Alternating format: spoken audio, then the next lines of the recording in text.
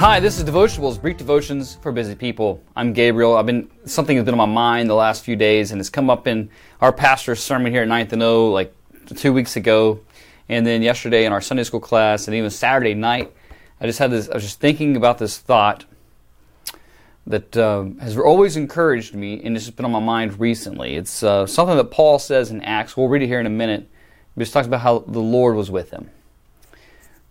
You know, today we have such an adverse, allergic reaction to suffering. We try to avoid suffering at all costs. Now, I'm not saying that you and I, that we should go out looking for suffering, but I want to remind us that as a follower of the Lord Jesus, if you are a Christian, if you are a disciple of the Lord Jesus, our Savior was a man who was acquainted with sorrow and grief, that He suffered. In fact, Hebrews say, learned obedience to what He suffered. And that's a phenomenal statement, which deserves our consideration. But I feel like today, maybe even more so in the West, in this time period, 2022, and we've enjoyed so much peace and prosperity in this country by the Lord's grace, that I think it's made us soft as Christians, and maybe it's just soft as humans.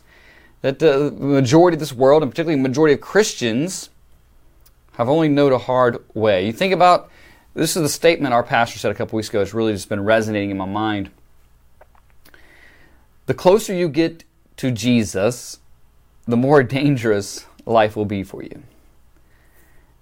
And yet, we have this, we want a stiff farm, and we think, well, the closer you are to Jesus, the easier life is, or you get more blessings, and that's not necessarily the case.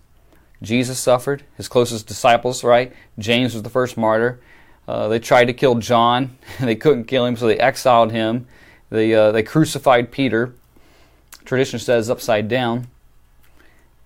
And we think we're going to escape through life, be converted Christians, and go to heaven. And then just receive all these material blessings and easiness and a good life in between, when history would tell us otherwise. The Apostle Paul knew this, and Jesus told him, when he was saved, He sent Ananias to pray for him so he might receive again his sight, and to show him how much he must suffer for His name. Are you willing to suffer for the name of Jesus?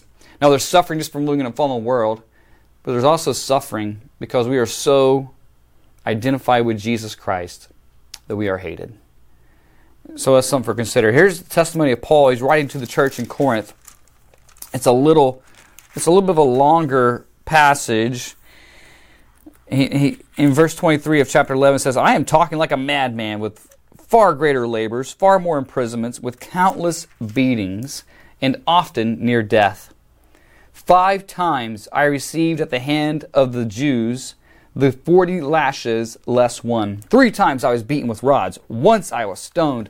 3 times I was shipwrecked. A night and a day I was adrift at sea, on frequent journeys, in danger from rivers, danger from robbers, danger from my own people, danger from Gentiles, danger in the city, danger in the wilderness, danger at the sea, danger from false brothers, and toil and hardship through many a sleepless night, in hunger and thirst, often without food, and cold and exposure, and apart from other things, there's daily pressure on me, my anxiety for all the churches. Wow. And, I get upset if, I get stuck in traffic trying to get to a hospital to pray with somebody. That's my kind of suffering. We're so soft. Just to remind us, suffering can be a mark, it should be the mark of a believer. Now, it doesn't mean that we go out and look for suffer and we try to beat ourselves down. But why could Paul do that? Well, because he says earlier in Acts that he accounted his life as nothing, only that he might preach the gospel, right? And here in Acts 23, this is a very encouraging statement to me. It's from the Lord Jesus. He's talking to Paul. Paul's been, now he's in the Roman Tribune. He's been giving a testimony. The Pharisees are accusing him, and they want to kill him. They're seeking to kill him, and he's in jail. And this is what he says in Acts 23, verse 11. That following night, the Lord stood by him and said, so this is Luke recording for us. The Lord stands by His people. You may be so closely associated with Jesus that you will suffer. He's so more closely associated with you that He will comfort you And He will embolden you in your suffering, that you might suffer well. The Lord stood by him and said, "Take courage, for as you have testified to the facts about me in Jerusalem, so must you testify also in Rome." Your suffering is known to the Lord Jesus. He Himself has suffered. He will stand by you. He will direct your steps.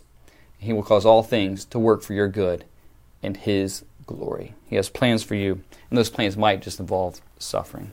May the grace of our Lord Jesus Christ be with you, and may He stand by you today.